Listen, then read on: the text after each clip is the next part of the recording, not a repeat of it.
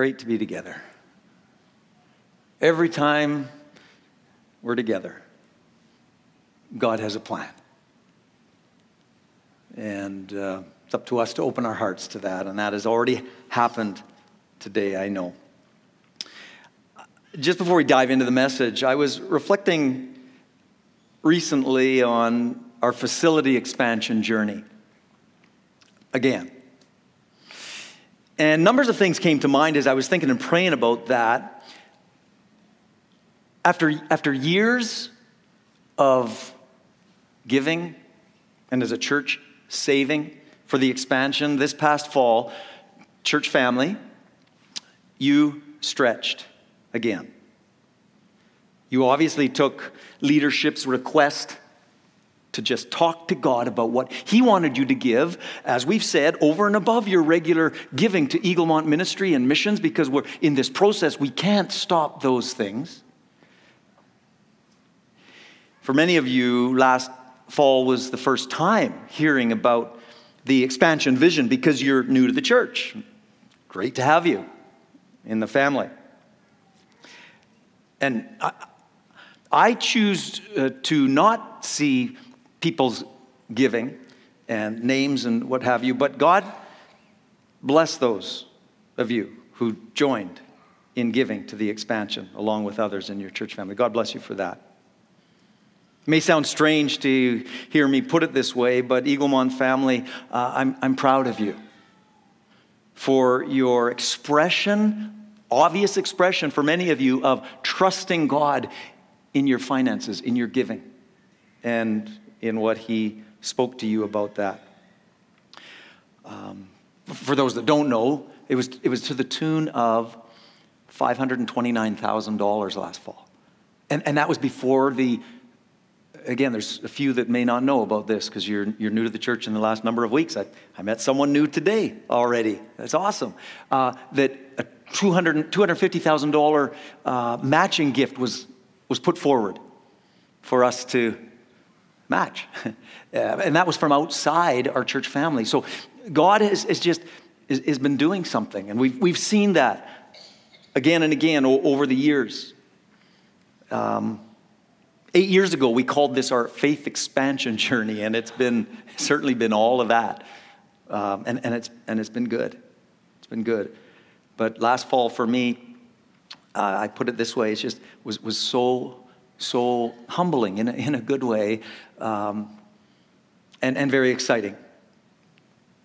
And of course, we've got a ways to go, but God is faithful and God is leading us, and we're confident in that. And we wouldn't be doing it if I wasn't confident of that fact.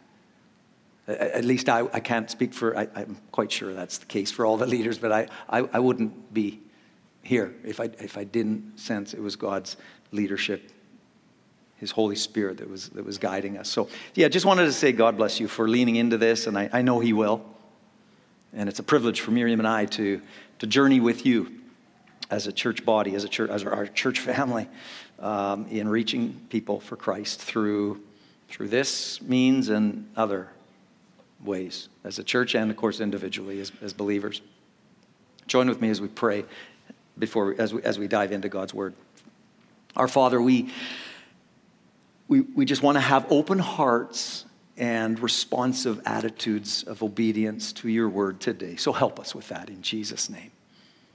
Amen. Today's a standalone message before we dive in next Sunday to an 8-week series called What is a Disciple? So make sure you're tracking with us there as well.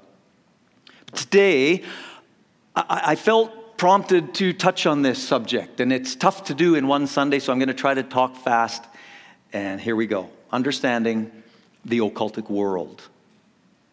For some of you, what we're going to look at this morning will be new information, but you need to know that God expresses a very stern warning against involvement in these things. So we must address it. It's in the Word of God. And it's not intended in any way, and I hope it's absolutely not the case, to stir up any fascination with the dark side.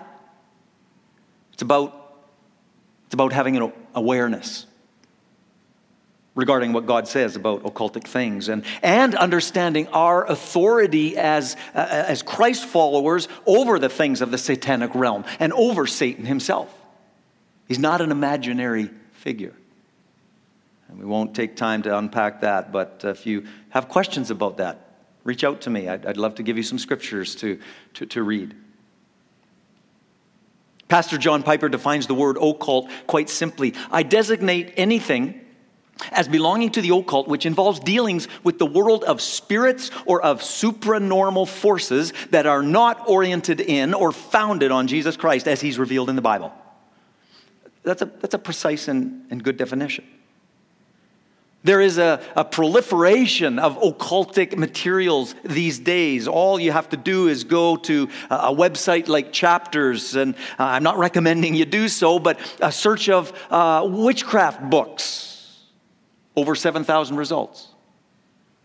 Astrology, almost 8,000 results. Spells, almost 4,000 results. And when I searched mediums, people who supposedly channel Uncle Joe back to this world, and we'll talk more about that a little later. When I searched mediums, up came an unbelievable 153,000 hits. Of course, then I realized it included the medium slippers, bathrobes, and so forth that were a part of that. But take those out, and there's still a lot. Literally. At first I went, what? Oh. But there's a fascination with the occultic supernatural realm. And sadly, many times, Christians are not discerning, or they're plain careless sometimes about what they get involved with. So I'm telling you, this message today is a message of warning, okay? And as a spiritual leader, as a pastor, that's part of our responsibility under God. In the New Testament, Ephesians 6 particularly, and it's a chapter you need to read, verse 12, God's clear reminder to us through the missionary Paul was, for we, as Christians, we are not fighting against flesh and blood enemies, but against evil rulers and authorities of the unseen world, against mighty powers in this dark world, and against evil spirits in the heavenly places. Activities in the occultic world are satanic snares intended to be by him. There are books, movies, games that may look innocent, but can lead to fascination and experimentation with occultic things. Practices that are designed by Satan to draw people away from the loving leadership of God in our lives. Very early in the Bible, God gives a warning about occultic activities. In Deuteronomy, near the beginning of the Old Testament, and we'll look at some of those specific things in a moment, but God described them as detestable practices. I don't know about you, but I find that word that's detestable. It's just a strong word, and that's how God feels about these things. And as we begin to look at this, a crucial reminder is this: that as Spirit-filled Christ followers, there is no need at all to be afraid of Satan or his schemes. If we place ourselves under the protection of God and his word and outfit ourselves with what the Bible calls, in metaphor, the armor of God. And again, in that same chapter, Ephesians 6. If you're unfamiliar with that, read it. Just read it with an open heart. What's God saying to you as a Christ follower there? Ephesians 6, on your own time. Read that and engage with questions if you have them, please.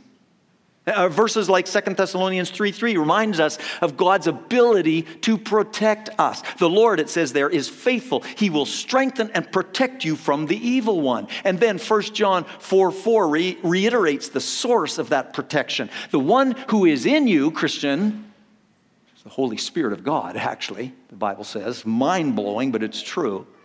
The one who is in you, who resides in you, is greater than he that is in the world, Satan. We do not need to fear the occultic realm, but that does not mean we, can foolishly expose ourselves to it either, right? Because we can open the door of our lives, of our minds, of our hearts to our spiritual enemy in some of these ways that we'll talk about.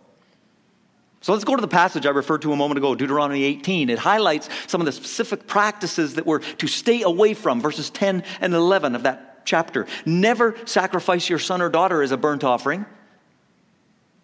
Probably none of us have a problem with that. But remember who he was speaking to. We'll talk about that in a minute. And do not let your people practice fortune telling or use sorcery or interpret omens or engage in witchcraft or cast spells or function as mediums or psychics or call forth the spirits of the dead. Quite a concise list there. And about the king of Judah, Manasseh, in 2 Chronicles 33:6 tells us that he caused his sons to pass through the fire in the valley of the son of Hinnom. He practiced soothsaying, used witchcraft and sorcery, consulted mediums and spiritists. He did much evil in the sight of the Lord to provoke God to anger. God was ticked off, and rightly so, especially for someone who's supposed to be leading God's people. That's what God thinks about this stuff. And so let's look at the practices mentioned in, most of them anyway, mentioned in Deuteronomy 18. The sacrifice of children in the fire. In the Old Testament, the Ammonites, as they were called, a group of people, nation, worshiped the god of Moloch. And that worship involved child sacrifice.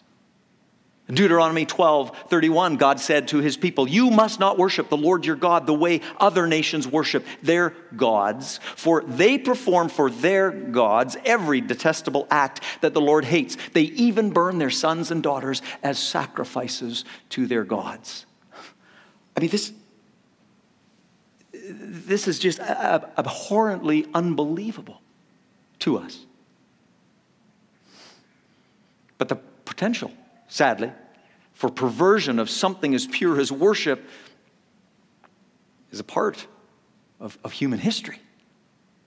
It still happens in our world today in different ways. The potential of that sin nature and of the work of the enemy is mind-blowing. Divination comes from the Latin word that means to foresee. It refers to the practice of foretelling the future or discovering hidden knowledge. We all like that, eh? Hidden knowledge by occultic means. And God makes clear that he thinks, or what he thinks of it in verses we've already read, but also add to it 1 Samuel 15:23. Rebellion is like the sin of divination. It says in the NIV, the New King James Version says like the sin of witchcraft.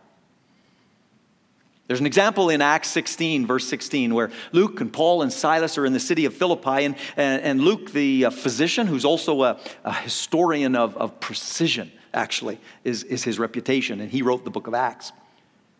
He said, "We were met by a slave girl who had a spirit of divination and brought her owners much gain by fortune telling." There's money in that, you know.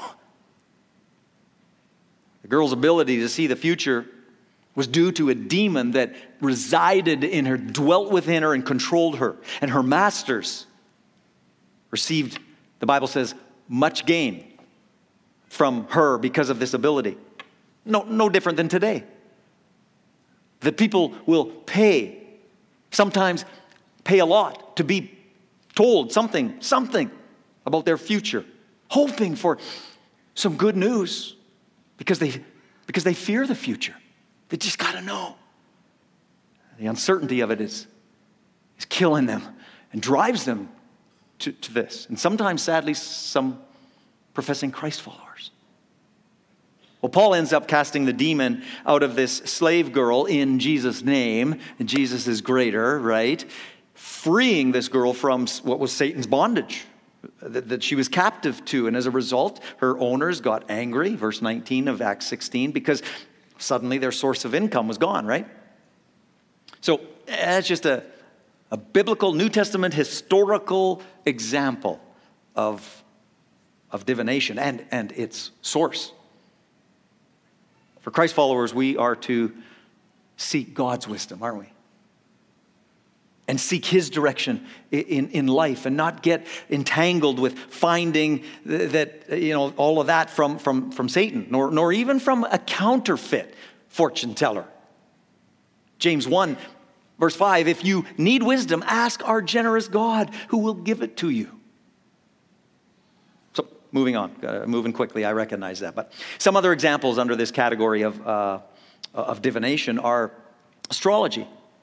Astrology, the interpretation of an assumed influence that the stars exert on human destiny. This actually presents a strange contradiction to occultic religion's basic goal of manipulating reality through sorcery. It's strange that most psychics believe strongly in mind power, but also in astrology. Because the whole idea of mind over matter, which is a big part of the psychic world, right, is actually destructive to the basic tenet of astrology. In other words, that physical forces exerted by the stars determine human destiny, which is actually matter over mind. And so there's ideologically, the two are contradictory. Just an interesting point. Deuteronomy 4:19 says, when you look up to, God is speaking to his people, when you look up to the sky, and it's an amazing sight, yes, and the sun, and see the sun and the moon and the stars, do not be enticed into bowing down to them. Do not. Someone might say, we don't worship the stars, failing to realize that the highest form of worship is seeking of direction for one's life from someone or something, including the stars. It's exactly what people do as they give themselves to live by what the stars say about their future, and some do it daily.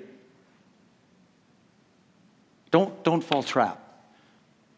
Don't fall into the trap, because it's a trap. Intentionally set by someone who does not have your best spiritual, relational, eternal interests at heart. Do not fall into the trap of reading your horoscopes, even just for fun. Astrology and Christianity are incompatible. Psalm 19:1 says, the heavens declare the glory of God. The skies proclaim the work of his hands. The stars are intended to remind us of God's power and wisdom. And if he made all that, he can take care of what's going on in my life and take care of me in the midst of a difficult, challenging time or whatever it is, right? That's what they're there for. He's the author of life. And he wants to be the direction to give us, or he wants to be, the person we go to, or where we go for the direction we need in navigating what sometimes is a challenging journey in this broken world, right? Next, palm reading, crystal ball, tarot cards, all other examples.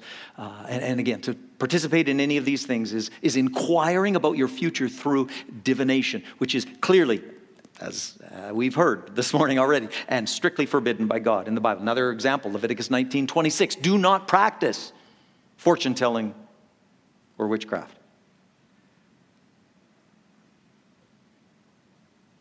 It may seem innocent at the circus or the fair or whatever, go in the crystal ball tent. God says, no, don't need that. Don't want that at all. Again, the main reason for God's warning about these things is because Satan is the source of these practices. And God knows that Satan wants to lead us away from God's loving and all-wise direction that he wants to give us as we trust him every day.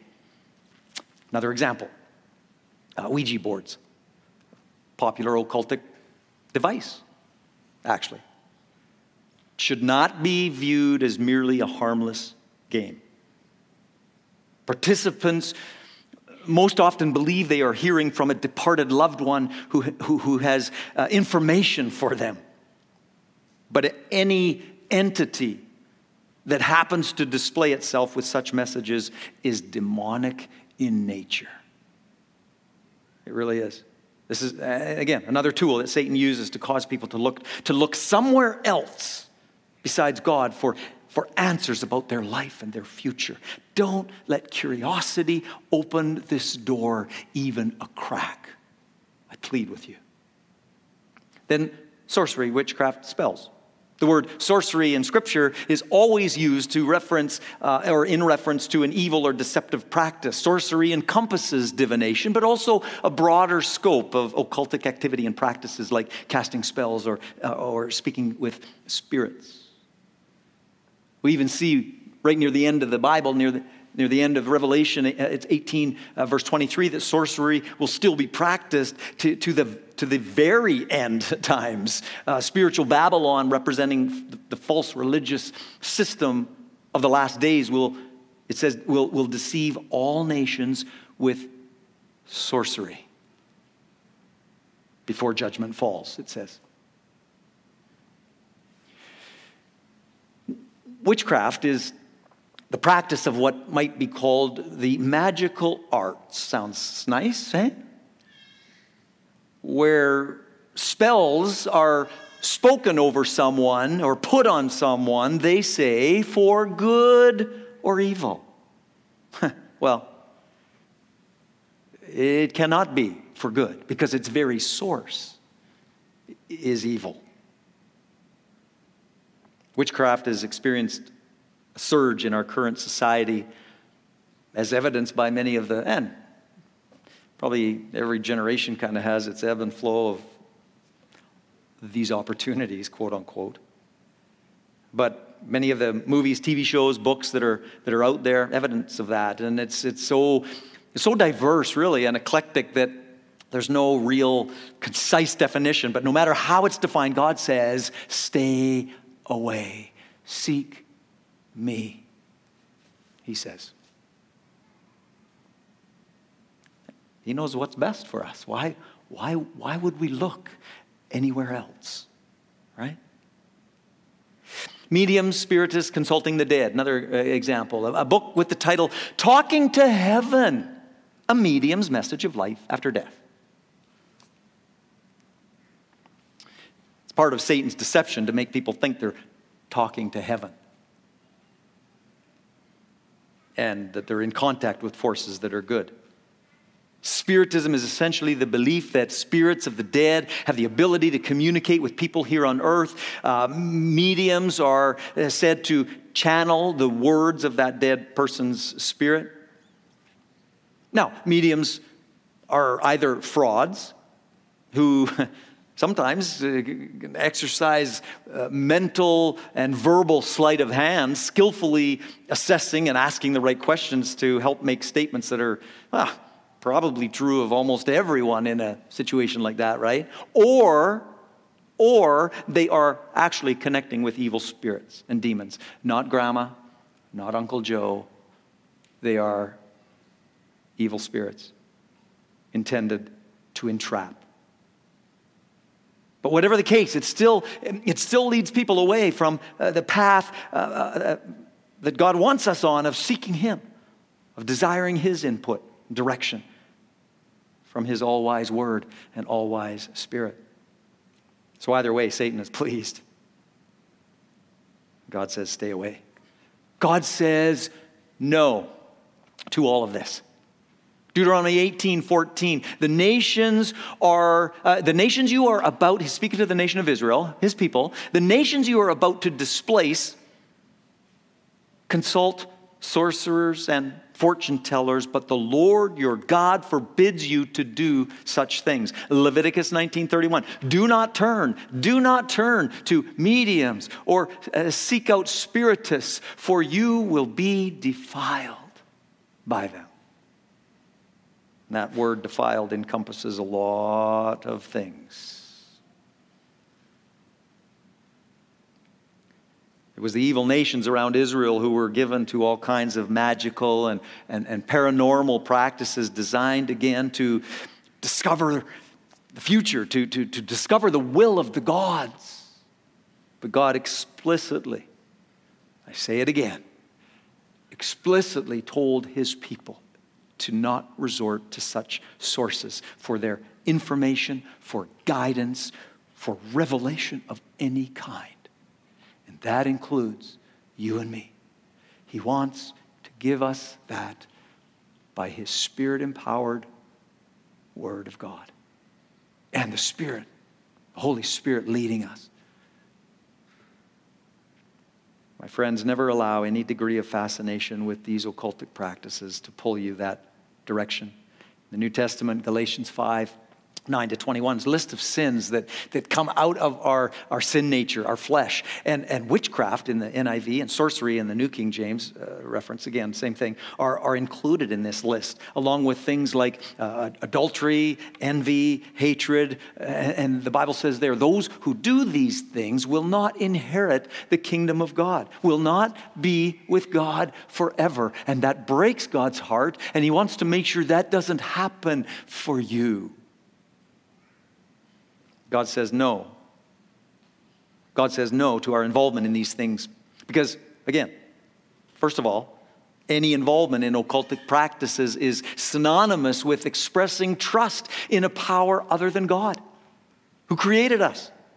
It's looking to Satan for the direction and the wisdom that God wants to give us.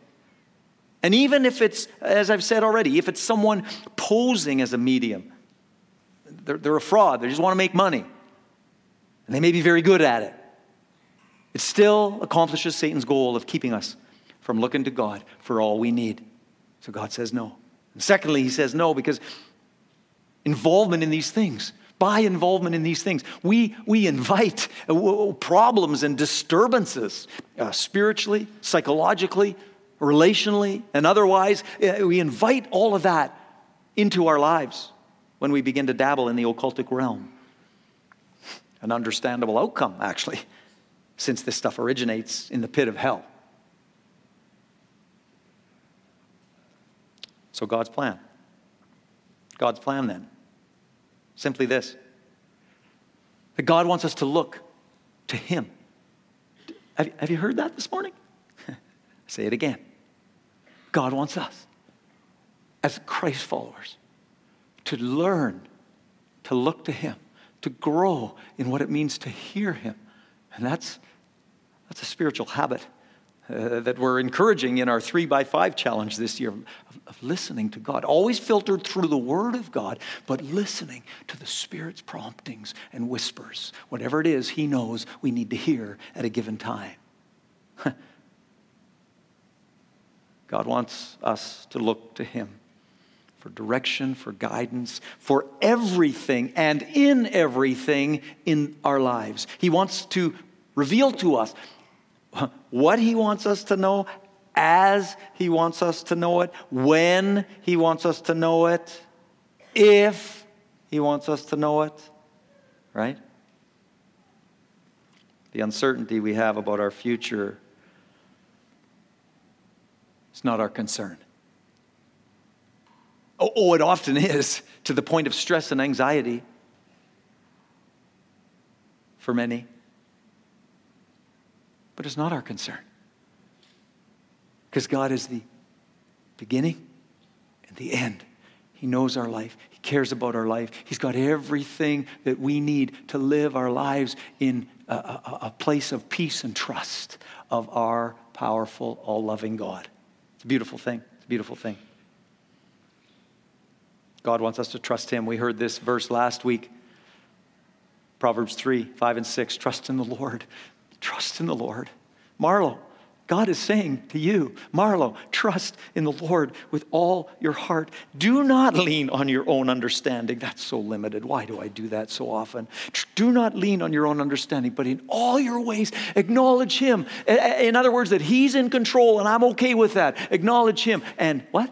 He will direct your paths. Direct your paths. Show you the way to go. Many of you know Proverbs 3:5-6 so well. Soak in it today.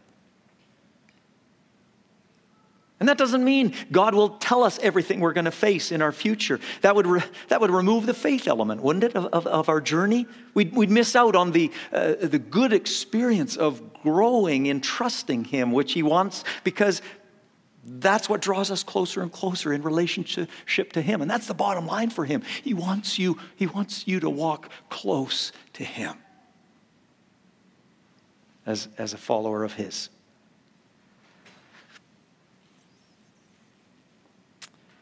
So, to God's offer to lead our lives in his love and direction and wisdom, what's our response? It takes a response. It takes a choice. How do we apply this? Well, for some of you, it needs to involve something we read about in Acts 19. Or we didn't read it, that we do read about it if you read that. Acts 19, verse 19. It says, a number who had practiced sorcery brought their scrolls together and burned them publicly. When they calculated the value of the scrolls, the total came to 50,000 drachmas. That was a lot of money. But these new Christians didn't care about the cost. They just wanted freedom from the fear and the demonic influence in their lives. And they, as new believers, they came to want the freedom that Jesus could bring them in their lives. My friend, if you've been involved in any way, in any occultic activity, this morning God calls you to repent and to renounce, intentionally renounce those things, verbally in prayer, talking to God. Probably best to do that even in the company and the agreement of a Christ follower that you respect and trust. To walk through that process. And I'm happy to do that. And there's others that can do that with you. Important to repent and renounce and turn to God fully and away from that. Renouncing those things in order to break what the Bible refers to as strongholds in our life. A wedge, a place that Satan can get in. Or a place of that Satan has influence in and over us. That can be broken by your repentance and your renunciation of these things and complete surrender to God in all things. And God will forgive you and he will free you. Jesus said, the Son has come. He's referring to himself, S-O-N, that you might be free. And whoever he sets free is really free. Is absolutely free. So there's freedom that's available to you in Christ. 1 Peter 5:8, your enemy, the devil, walks around like a roaring lion seeking whom he may devour. That's true. But again, we don't have to be afraid of that. 1 John 4:4 reminds us why? Greater is he that's in you than he that is in the world, as we said before, as we read before. I conclude with this story before there's opportunity for you to respond to Christ today. In this place or engaging online, wherever you are, God's speaking to you and wants you in his family if you're not. He wants you under his love and protection and guidance in this life, through this life, and into the next. He does. You have opportunity in a moment to respond to his offer. Doreen Virtue was her name. She was one of the world's top-selling New Age authors, living on her 50-acre ranch in Hawaii. She flew first class to give sold-out workshops around the globe. Virtue described her life this way. During my 20 years as a New Age teacher, and New Age, if you don't know, is enmeshed in this occultic world, really. During my 20 years as a New Age teacher, I promoted techniques like positive affirmations, believing and teaching that your words create your reality. We held up our wealth and fame as evidence of that our principles were true and effective. Yet despite this worldly success, we were unrepentant sinners with lives marred by divorces and addictions. She said, sold out workshops, standing ovations, celebrity friends gave us big egos. I remember believing that my every thought was a message or a sign from God or his angels. Well, in January 2015, she found herself somehow listening to a sermon by Pastor Alistair Begg, preaching a sermon called Itching Ears out of 2 Timothy 4, where Paul writes about in the end times, people will want their itching ears satisfied with false teachers who offer false hope. She said, God used Pastor Begg's sermon to convict me for the first time in my life. His words pierced my hard heart. And then when I read Deuteronomy 18:10-12, I saw a list of sinful activities that included several that I was practicing, such as divination and being a medium. I was broken and humbled. And on that very day, I gave my life to Jesus as my Lord and Savior. The decision that she made that day had consequences, of course. Among other things, her New Age publisher ended their partnership. The money that flowed in from the workshops, of course, stopped because she stopped doing those. New Agers ridiculed her. She wrote further and said, having to admit that I was wrong to the entire world, my books were published in 38 languages, has been deeply humbling.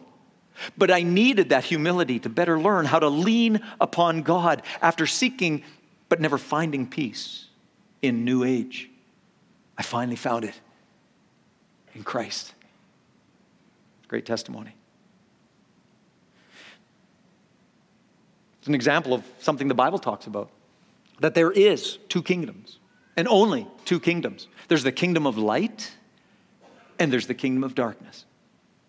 We are in one or the other. Every single one of us. We are in one or the other. The kingdom of light or the kingdom of darkness. And if you have not made the decision to follow and surrender to Jesus Christ and enter God's kingdom of light, His family, you are in the kingdom of darkness. And I say that with sorrow on your behalf. There's no middle ground. There's nothing we can do. If you've been around Eaglemont for any length of time, you've heard this message before. There's nothing we can do in our own efforts to enter God's eternal kingdom of light. But that's okay. Because everything that needed to be done for you and I to be able to come to God and be eternally accepted by Him in His family, in His kingdom of light, was done by Jesus Christ on the cross. And He proved He could deliver that to us by His resurrection from the dead 3 days later. Jesus is the one and only way to an eternity in heaven with God, our Creator. He is. That sounds egotistical. In this day and age of tolerance, are you kidding me? Jesus said it. So take it up with Him. John 14:6. Many of you know it well. He said, I am the way, the truth, and the life. No one comes to the Father except through me. Okay, you're off the hook, Marlo. Now you've got a decision to make if you haven't made that choice already. Is Jesus telling the truth or is He not? Does His life and His credentials and His resurrection and the veracity, the historicity of those things back up this claim that He's the only way? Well, maybe you need to look into that if you haven't. Christianity is not check your brains at the door, blind faith. It's not. There's faith based on facts, actually. And maybe this is your time to look more seriously at this stuff. It's very serious. Your eternity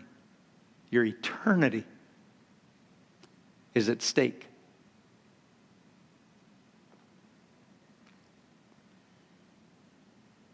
Romans 10:9 says, if you declare with your mouth Jesus is Lord, He is God. I believe in my heart that God raised Him from the dead. You'll be saved eternally, brought into His family, brought into His kingdom of light. If that's your desire right now, you can pray something like this. Not about these words. God knows your heart. But I want every Christian right now praying for people in this room or engaging online or watching later this week on YouTube, as happens. You're being prayed for. If this is something you've never done and you're in a decision mode, what do I do? What do I do with this? There's a lot of people in this room that are going to be praying for you right now. Christians, pray with me. And if you want to step across that line of faith, place your trust in Jesus Christ and what he did on the cross, your eternity will be different. You enter in that moment, the Bible says, that moment into the kingdom of light. From the kingdom of darkness, boom, to the kingdom of light. Father, pray this. Father, God, thank you for loving me so much that you sent your son Jesus to die for me. Jesus, thank you that you loved me so much that you voluntarily came as the perfect one. Because of who you are, perfectly holy God, taking on human form so that you could go to the cross and be the penalty for my... You who knew no sin at all ever became sin for us. Thank you for that truth that is in the Bible. So now I don't have to live under the penalty, the eternal penalty of my sin, which is separation from you forever and ever. Thank you for the gift you offer me of eternal salvation through Christ and what he did for me. And I receive you. I repent of my sin. I surrender to you and want to walk in this new relationship with you. Help me, lead me, and guide me in this. And if any of you, whether you're Christian or not, have dabbled in these things, any of these things or other that are in this category that we've talked about this morning, you know what? Christians praying, heads bowed. I'm going to ask you, if this is the case for you, that you have dabbled or are entrapped in some aspect of the occultic realm in any way, I want you to lift your hand, and I'm just going to agree. I'm not going to call you up. I'm not going to embarrass you. I want to agree with you. I want to look at you. I want to see you. If you're honest enough, just say, yeah, I've done this or I've done it. You don't have to tell me later what it is, but I want to agree in prayer for you this morning. Lift your hand. I'm going to pray for you this morning.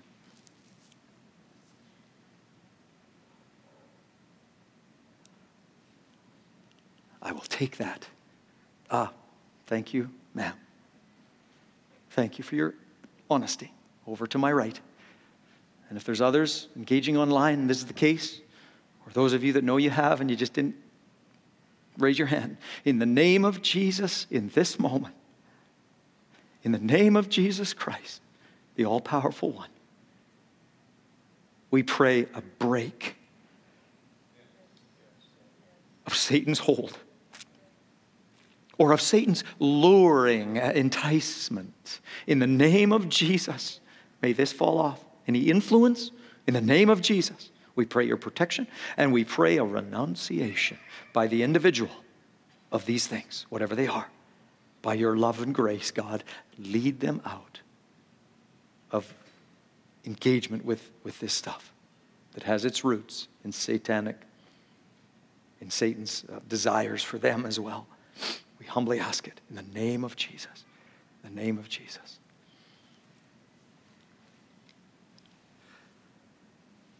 Let us know if you surrendered your life to Christ in this room or engaging online. Fill out the I'm New card and or scan the QR code. And we're not going to harass you. We want to help you as you establish your relationship with Christ.